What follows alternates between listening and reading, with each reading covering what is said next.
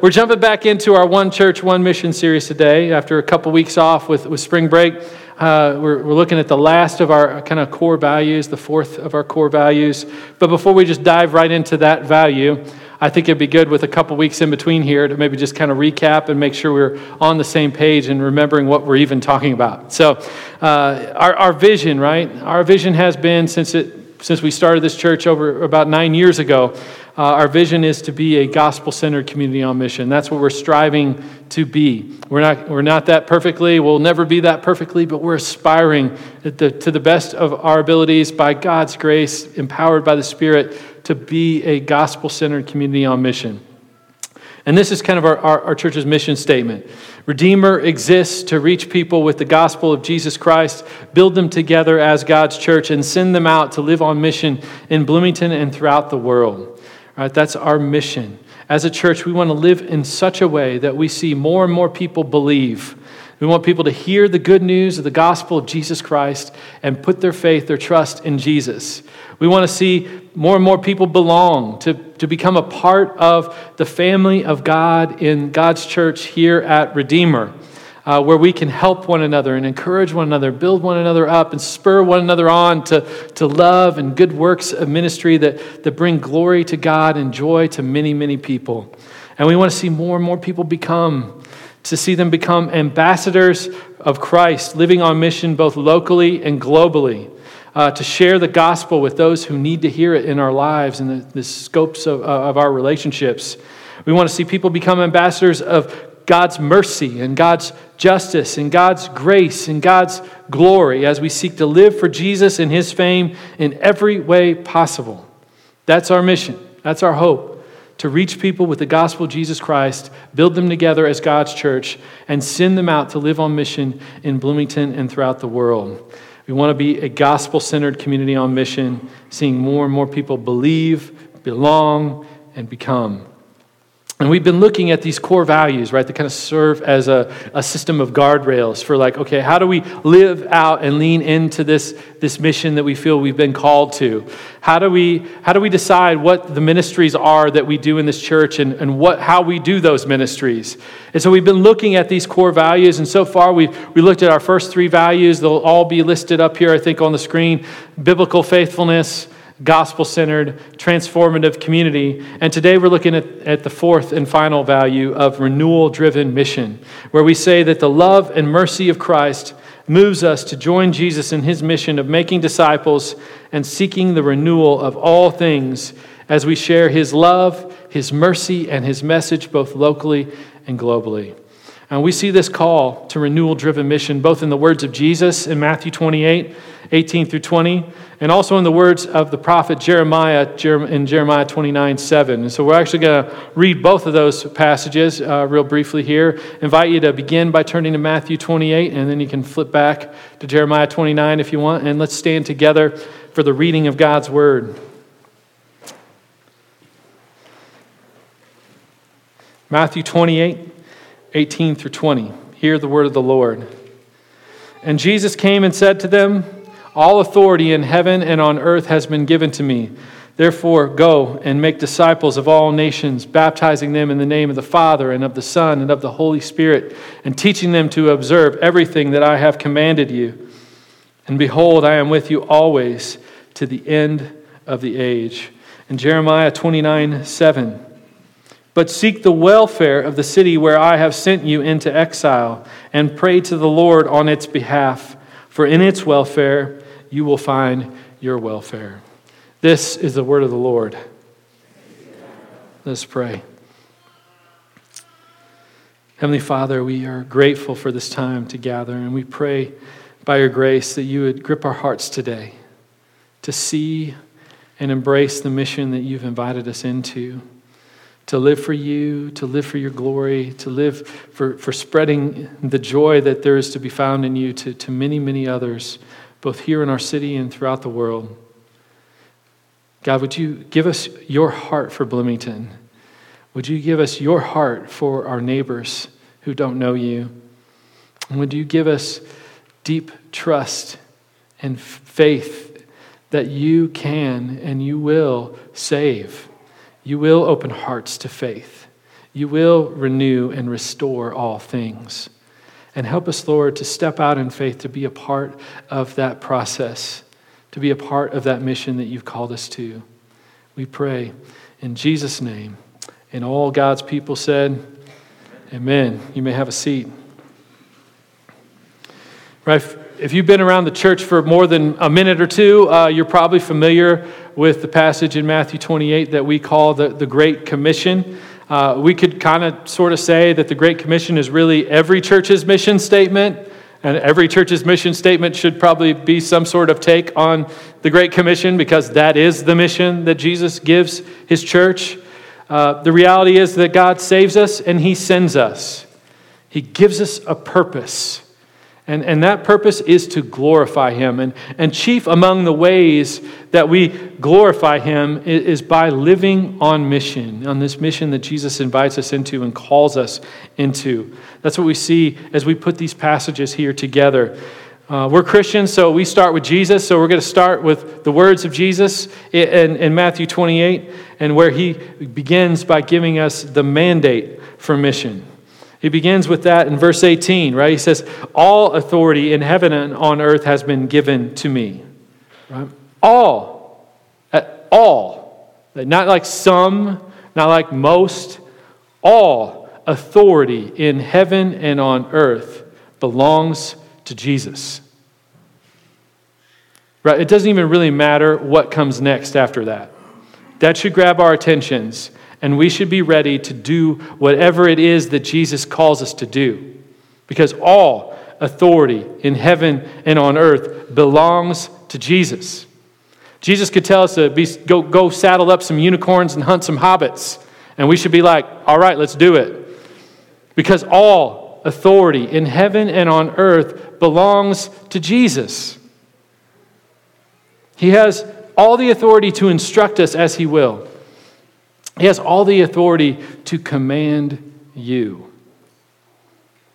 When we start to make it personal, that's where it gets uncomfortable, right? Because we are people, we live in a culture, we live in a world where we don't want someone to tell us what to do. We want to tell everybody else what they should do, right? But Jesus has the authority to command you.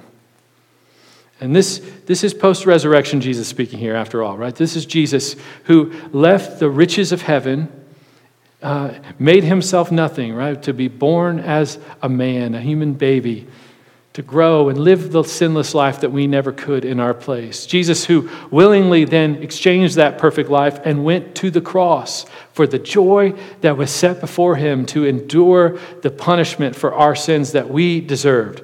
Not only did he suffer the brutal violence of a crucifixion, the pain of that, but even more, he suffered the cosmic torment of suffering and paying the penalty, suffering all of God's wrath for all of the sins of the world, past, present, and future, poured out on him. And he absorbed every last drop of God's wrath. He died, he was buried, and on the third day, he was raised. We celebrate that next week, but we celebrate that every day as Christians. On the third day, he was raised, victorious over Satan, sin, and death, displaying his overwhelming victory that accomplished your salvation and lavished you with his grace and mercy. Here is Jesus, after he's accomplished all of that, saying he has been given all authority. Because he is the risen Savior and Lord. Like, obviously, all authority has been given to him. His death and resurrection testify to that truth. He is God. He is Lord. He is the one in authority. He is the authority over all other authorities. He's not an authority. He is the authority. Whether you embrace it or not, he is. And that authority is the mandate for mission. For this is what he does with that authority. He declares that he has it, and then he gives us our mission as his people, as his disciples, as his church. And if you're here and you're not a follower of Jesus, I want you to see that this is what Jesus invites you into. He invites you into life, into having a purpose and a mission with him. Salvation is so much more than just avoiding hell. It's so much more than that. It's an invitation to real life, abundant life, joyful life. It's an invitation into adventure, in living for Christ as you follow him in community and you join him and his people on mission. We see first that mandate, and then Jesus gives us the mission as we continue. The mission, put very simply, is make disciples.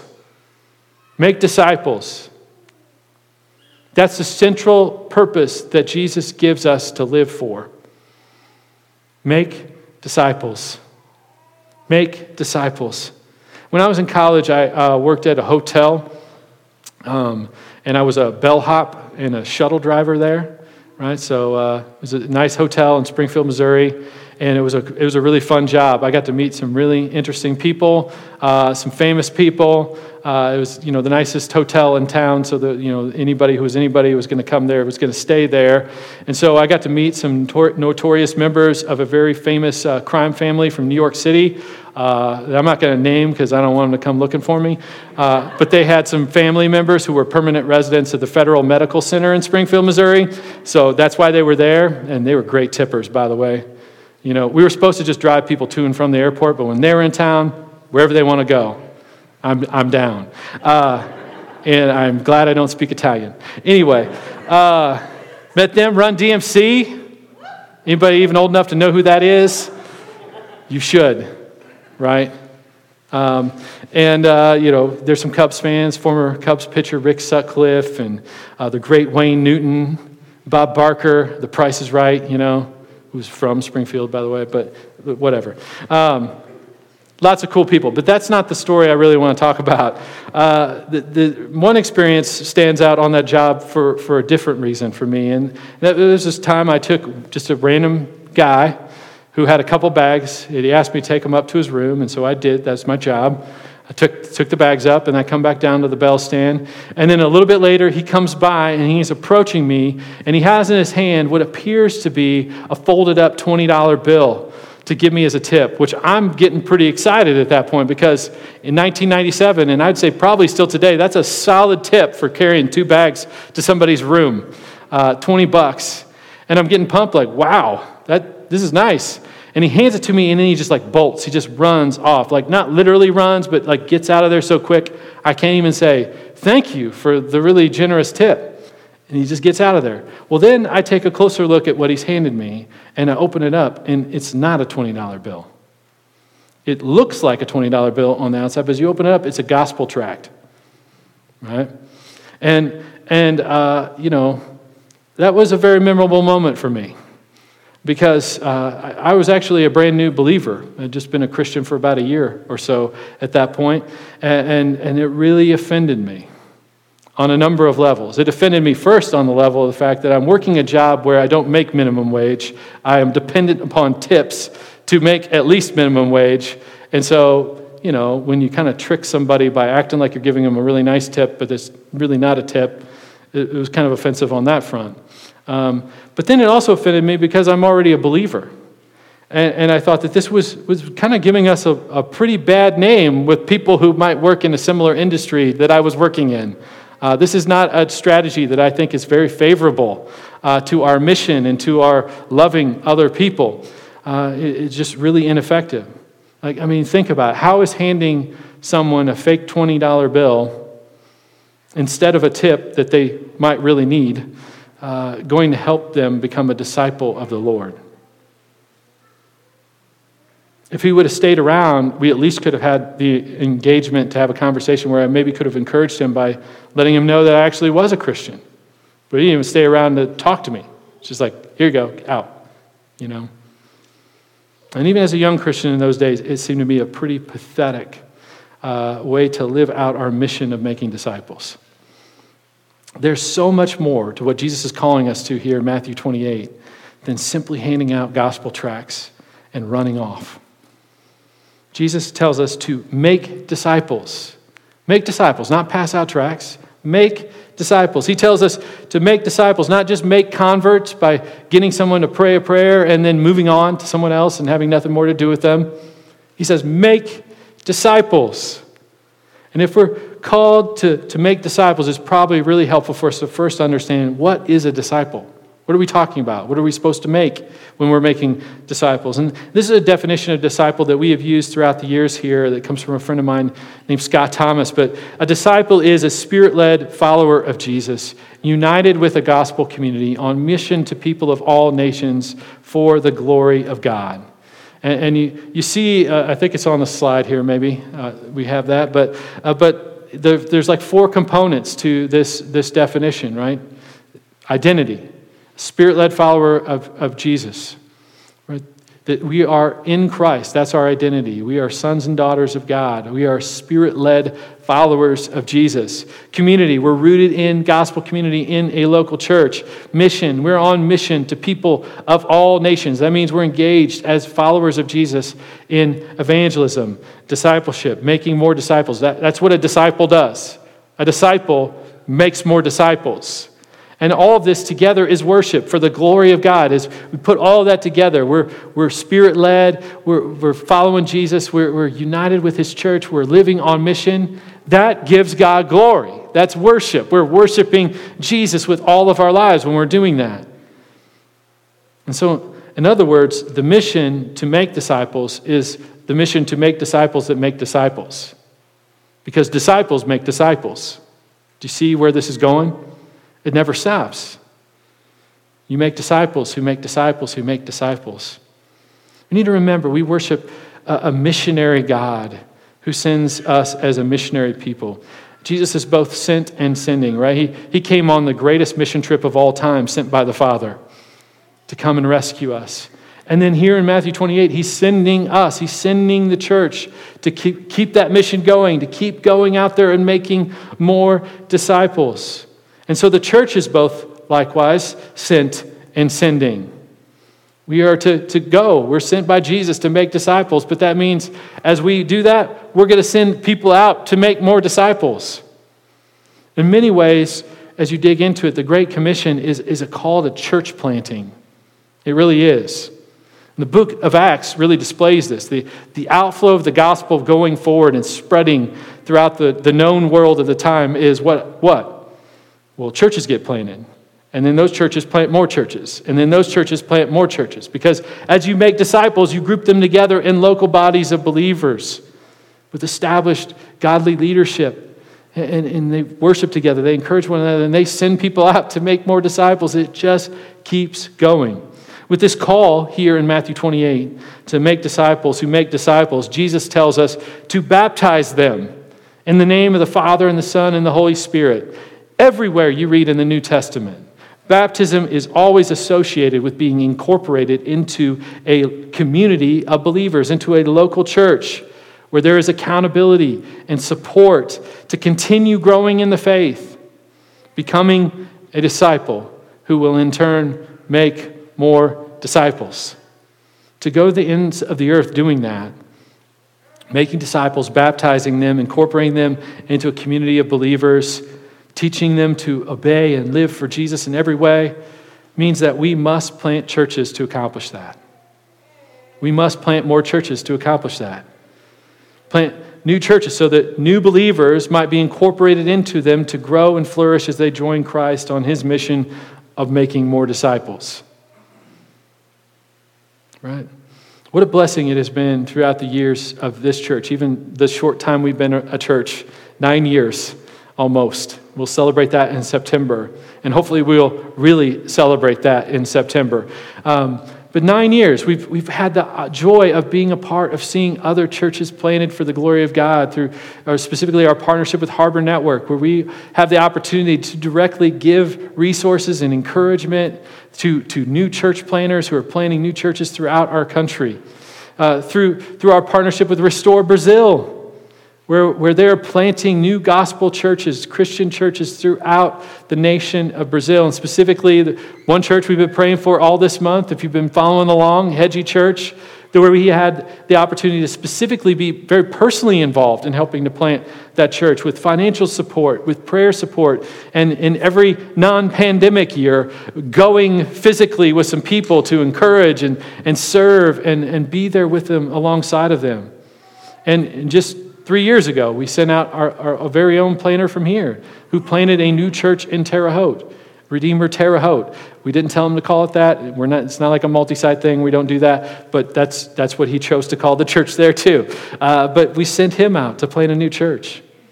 Jesus is clear that making disciples is the mission of every church. We're to be involved in that as a congregation. But he also makes it clear that it's the mission of every single Christian. It's helpful maybe here to note kind of the distinction between missions-minded versus being missional. Because I think sometimes a lot of churches are missions-minded, but maybe not so much missional. And when you talk about missions-minded, we're talking about churches that financially support overseas missionaries. They go to missions conferences. They'll have missionary speakers come in, or they'll go on short-term mission trips, all those sorts of things. By the way, those are all sorts of things that we're engaged in at some level or another. We support overseas missions financially, monthly, with over 10% of the money that comes into this church is going back out to support other gospel works like that, both in the nation and abroad. We support church planters, I think, on 3 other continents right now, other than our own. Yeah, I think that's right. I'm bad at math. Maybe it's 4. But that's what we're doing, right? We're involved in those sorts of things. But a missional church goes a little bit further and recognizes all of those things as well, but then says, yeah, but there's also a mission field right here. And we also have mission to do right across the street and right next door. And in all the relationships that we're already involved in, there are opportunities to live on mission. And so we're engaged in all of that, but also recognize at the same time, there's mission right here. The word go here in Matthew 28:19 really carries with it the meaning of as you are going. As you are going. Like you're always going somewhere, but as you are going there, make disciples. Right? You could say, in other words, it's wherever you go, wherever you find yourself. Your mission field is wherever God has you at the moment. Your neighborhood, your workplace, your school, maybe even your home. Right? We celebrated these child and family dedications. And you think about the mission of God, the Great Commission we're called to. It always starts near and then works out far. Starts near and then it works out to the ends of the earth. But who's the nearest mission field to so many of us in this room? For many of us, that nearest mission field is our own children who have yet to, for themselves, own and embrace Christ and saving faith in a way that's really theirs. And so we have a call to pour the gospel in our kids. As a church, one of the nearest mission fields, probably the nearest mission field to us every day, is this building right next door to us, where our kids gather, for Redeemer Kids. And pre-pandemic, there were like 100 kids from like nursery through 5th grade who would gather on a Sunday in that building between 2 gatherings. And post-pandemic, when we're through this and everybody's back, it's probably going to be like 800 kids, right?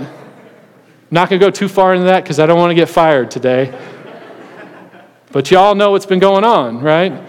So lots of babies, and that's a great blessing. It's a wonderful gift, but you know what? It's also an incredible opportunity. Incredible opportunity for us to pour the gospel into the nearest mission field to us, which is a simple plug here that I think is not just a plug, but actually an application point of where the gospel should be pushing some of us. Is as you are feeling comfortable and you're coming back here, especially those of you who've been vaccinated and all of that too, man, we need some more volunteers to be able to fully reopen Redeemer Kids. And until we have enough volunteers who are willing to serve, we can't really have all the classes and all the opportunities open for all of the 800 kids that are now a part of this church. So pray about that. May the Lord lead you in that. And if you got questions about that, talk to Jessica. I'm sure she would love to visit with you about what that looks like to get involved with that ministry. But what an opportunity we have. What an opportunity we have with our neighbors in our neighborhoods, with folks that we're just in our scope of relationships, our friends who do not know Jesus, who need to know him. What an opportunity we have to join Jesus on mission. And this isn't to deny that there is a special call for folks who start pioneering gospel works in countries, and especially in places where there is no gospel work at all to this point. That is a special call that should be honored and should be celebrated. But hear me. All of us have a call to mission at some level. We may not all be called to go start a new church in a country that's never heard the gospel. We may not all be called to vocational ministry to serve and work for a church, if you will. But we all have been called by Jesus to go and make disciples if you're in Christ. All of us. All of us. 1 Peter 2, 9-10, but you are a chosen race, a royal priesthood, a holy nation, a people for his own possession, that you may what? Proclaim the excellencies of him who called you out of darkness into his marvelous light. Once you were not a people, but now you are God's people. Once you had not received mercy, but now you have received mercy. And you've received mercy not just to sit there, but to press into Jesus and to press into his people, but also be pressed out to share that hope, that joy, that life with other people who need to know about it, who need to have the opportunity to be invited into it. Who are those people? Who are those people that God's placed in your life? Missional believers engage in the mission of making disciples, ultimately because they understand that through the gospel, they have been made missionaries of the gospel. Right? We're called to this. And it's not something we do just by ourselves. We're called to do it as a church together. But the bottom line is there is no such thing as a Christian who is not a missionary in that sense. No such thing. And the mission you have been given is to make disciples. So then, we need to understand what it looks like for you and me to be living on mission practically in our lives. What does it look like for us as a church and as individuals? There's a reality that in our culture and in the world that we live in, we are innately consumers to the core. So one of the first things we have to do is we have a much needed mind shift that needs to take place in our lives. Right? As consumers, here's what happens. As consumers, you and I, we view our finances primarily as our own, right? I earned this, it's mine. Like, I worked for this, it's mine. And I get to use it how I see fit to bless me, make me comfortable, make me happy, take care of what I want to take care of, do what I want to do. But as Christians, the generosity of Jesus, who for your sake made himself poor, that you by his poverty might become rich. That moves you to see your finances as a gift from God to be wisely leveraged in obedience to his call to love and serve others. As consumers, your view, my view of time is often defined by what? Being busy. Right? Your schedule rules your life. We act like we're just a slave to our schedule, although we're the ones who keep plugging all the things into it all the time, right? But it rules my life. I don't have time for that. Too busy. But the gospel moves you to see your time as a gift from God, to be wisely leveraged in obedience to his call to love and serve others. And as consumers, you and I, we tend to view our homes as a retreat from the world, a fortress to disappear into and to recharge. But the gospel frees us to open our hands again and to see your home as an opportunity to invite and welcome others in hospitality. We need this mind shift. We need to think like missionaries. You know, if you and I were going to Brazil to live as vocational missionaries, right? We're going to plant a new church in Brazil. Almost all of us in this room, I'm assuming, unless somebody's here that I don't know and recognize. But what's one of the first things we're going to need to do? We're going to need to learn to speak Portuguese, because probably most of us don't do that. That's going to be a little bit important if we want to communicate with the people of Brazil. We're going to have to learn Portuguese. We're going to have to learn the language and be able to speak it, to connect with the people, to share the message of the gospel in their own language. We're going to want to learn all we can about Brazilian culture. What are the festivals that they celebrate? What are the festivals that we can join in and celebrate? What are the things that we could have? We're going to see that I can't go that far. We need to honor the Lord, and we need to abstain from that part.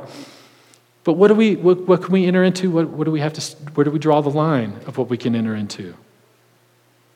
We're gonna want to know, what do the people love, right?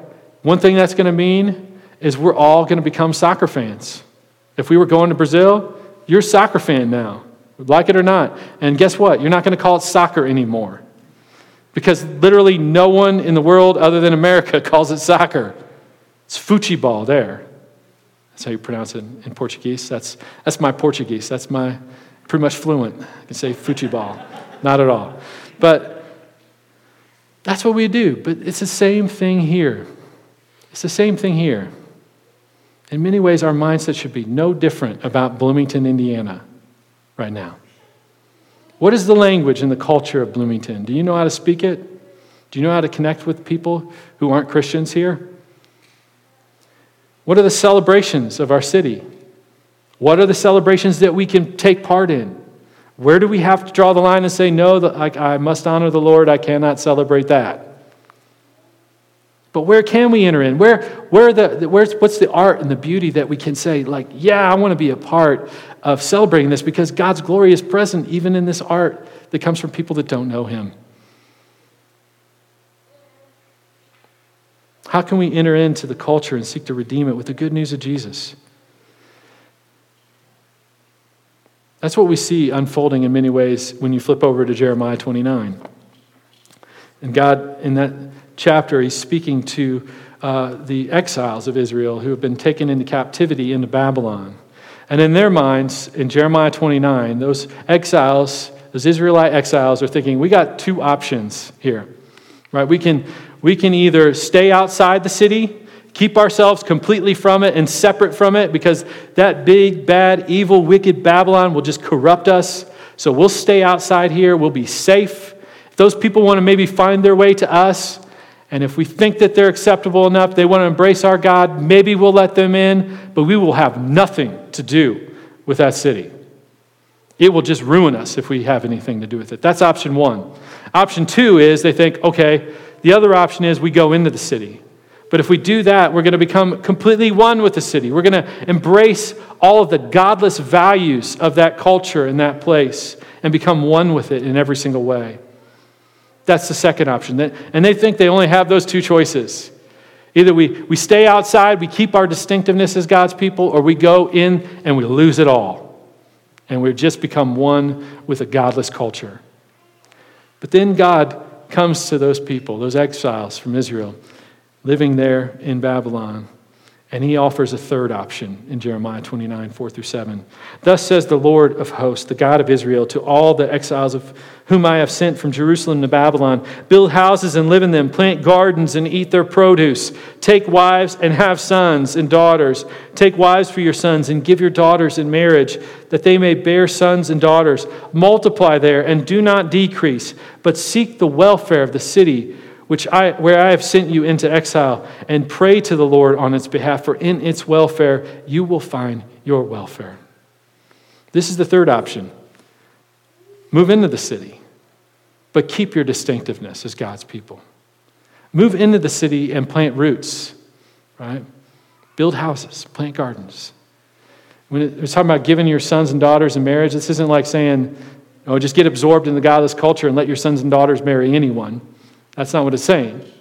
It's actually saying, no, plan to stay a while, so your kids are going to need to marry, and you want them to marry godly people, and they're going to raise godly kids, and they're going to marry godly people and raise more godly kids.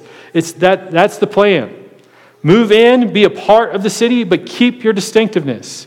Be in it, but not of it. That's what Jesus talks about, right? That's what Jesus means when He says that. This word welfare, seek the welfare of the city to which I have sent you into exile, is the Hebrew word shalom. And that word shalom means so much more. It's often translated peace or welfare, but it means like way more than peace, way more than welfare and what we're thinking about. Shalom really carries with it the idea of things as God intended them to be. Like thinking about Bloomington as God would have designed and intended Bloomington to develop had there never been a fall. That's shalom. That's the welfare we're to be seeking after for our city. That it would be the Bloomington that Jesus is going to restore and renew and remake in the new heavens and new earth. That's what we're working toward. That's what we're joining in with Jesus as he seeks to do that work and begin that work right now. So we live this out by being a church that's in the city for our city, seeking after its renewal, right? What renewal-driven mission, that's what this is. That's what Shalom is all about. Renewal-driven mission. We're pursuing a restored, renewed, fully redeemed world, person by person, in this place that we've been called to, in this time that we've been called here. Sharing Christ's love, Christ's mercy, and Christ's message with the people of our city. Right? Seeking the welfare of Bloomington goes far beyond passing out gospel tracts and making social media posts. It goes way far beyond all that. Renewal-driven mission, seeking shalom, is about seeking the renewal of all things. So it can't just mean meeting material needs either, because the renewal of all things is not just physical, it's spiritual. It's a total redemption in every way. So it's got to go further than just meeting physical needs too. It's got to involve all of that. It's going to involve all of those things.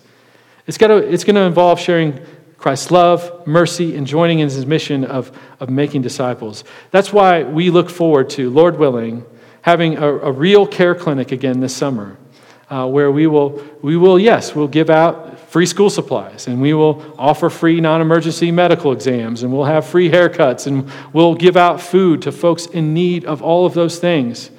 But we don't just pass them out. We're also, at the same time, seeking to extend an invitation to relationship, both with us and ultimately with Christ. If you've not been here when we've done one of those before, all of this nonsense and craziness that we're walking through happened, right? Like before the pandemic, like a care clinic, we intentionally didn't just have tables set up with people just grab free stuff and leave. No, but we had folks come in, and each person or family was assigned an advocate from our church, a representative from our church who escorted that person or family through that care clinic, and at each step of the way had opportunity to try to build relationship, engaging in some conversation, trusting in the Holy Spirit's leading to share the gospel, offering to pray for that person or that family, and inviting them to come back and connect with the church, whether it's in worship or in community or whatever other way we can continue the relationship. We want to offer relationship both with us and with Jesus. It's the same way what we do with our food pantry that we have on every Tuesday and Thursday here. We're not just looking to pass out food to neighbors in our neighborhood who need it, but we want to offer relationship while also meeting a practical need. We want to open doors to share the gospel and invite people in a relationship with Jesus and his church. We pray very soon that our community groups will be able to resume each month the practice of creating hospitality events and opportunities, creating spaces for outsiders to become insiders, hosting cookouts in backyards or front yards or wherever you can do it, and inviting unchurched neighbors and friends to come enjoy good food, and meet some people, offer the invitation to relationship with one another, trusting the Spirit's lead to share the gospel, invite people to know Christ, praying that the Lord would use that to reach people who need to know him. We want to be a church that enters into the life of our city in the ways that we can, where it doesn't compromise our faith, but celebrates the beauty that brings God glory. That we might be present to connect and celebrate and share Jesus with those who need to know him. And we all want each of our members to be living on mission where God has you, in your neighborhoods, in your network of friends. Whether you're here for the next few months or the next few years or the next 50 years, we want you to be intentionally embracing that call to live on mission where God has you right now. So what can you do? What can you do personally to join in the mission that Jesus has for you here in Bloomington? We talk about in our membership class, if you've been a part of that, like 3 strands of mission, that kind of like 3 strands of a rope, that ideally all 3 strands are present all the time, but in God's sovereignty, if a strand is missing from time to time, the rope can still hold. There's still something going on there. But 3 strands, right? 1 strand of building relationships. Secondly, of introducing people to community. And thirdly, sharing the gospel. So building relationships. You're a human being. You were created to relate. You're able to build relationships, right? So meet people. Invite them into your home and invite them into your life. Make a nice dinner, right? Have you had your neighbors over for dinner and maybe it feels still a little uncomfortable to do that? Maybe your neighbors are up for that. Maybe you're up for that. Invite them over and invest some money in it. Make it a good meal, right? Show some real hospitality. Lavish them with good hospitality, welcoming them and loving them and seeking to get to know their story before you just try to share yours.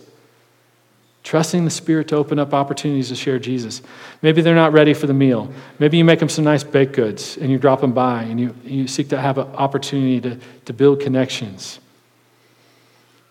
Whatever it is, building relationships, introducing people to community, leveraging those hospitality opportunities with community groups to invite people to come meet other people from the church. Like going out to dinner together. Invite Christians and non-Christians to go together so they can meet each other, so that it's more than just you who's maybe, sharing with that person and encouraging them and pointing them to Christ.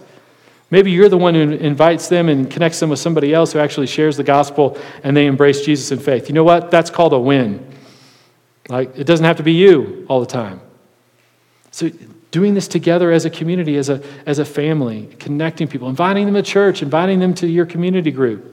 Next Sunday is a great opportunity. Invite someone to Easter Sunday or the Good Friday gathering and sharing the gospel. Have you ever heard that quote, preach the gospel at all times and if necessary, use words? It's stupid. It's a dumb quote. It's actually not true. You must use words to share the gospel. You read Romans 10. Like, you need to share the gospel. You need to open your mouth and give a verbal witness of the life, death, and resurrection of Jesus that has saved you from your sin. And tell people how Jesus moves towards you in your sin and invites you to move toward him and find freedom and forgiveness and grace and life and joy and peace in him. You got to say that. You got to use words.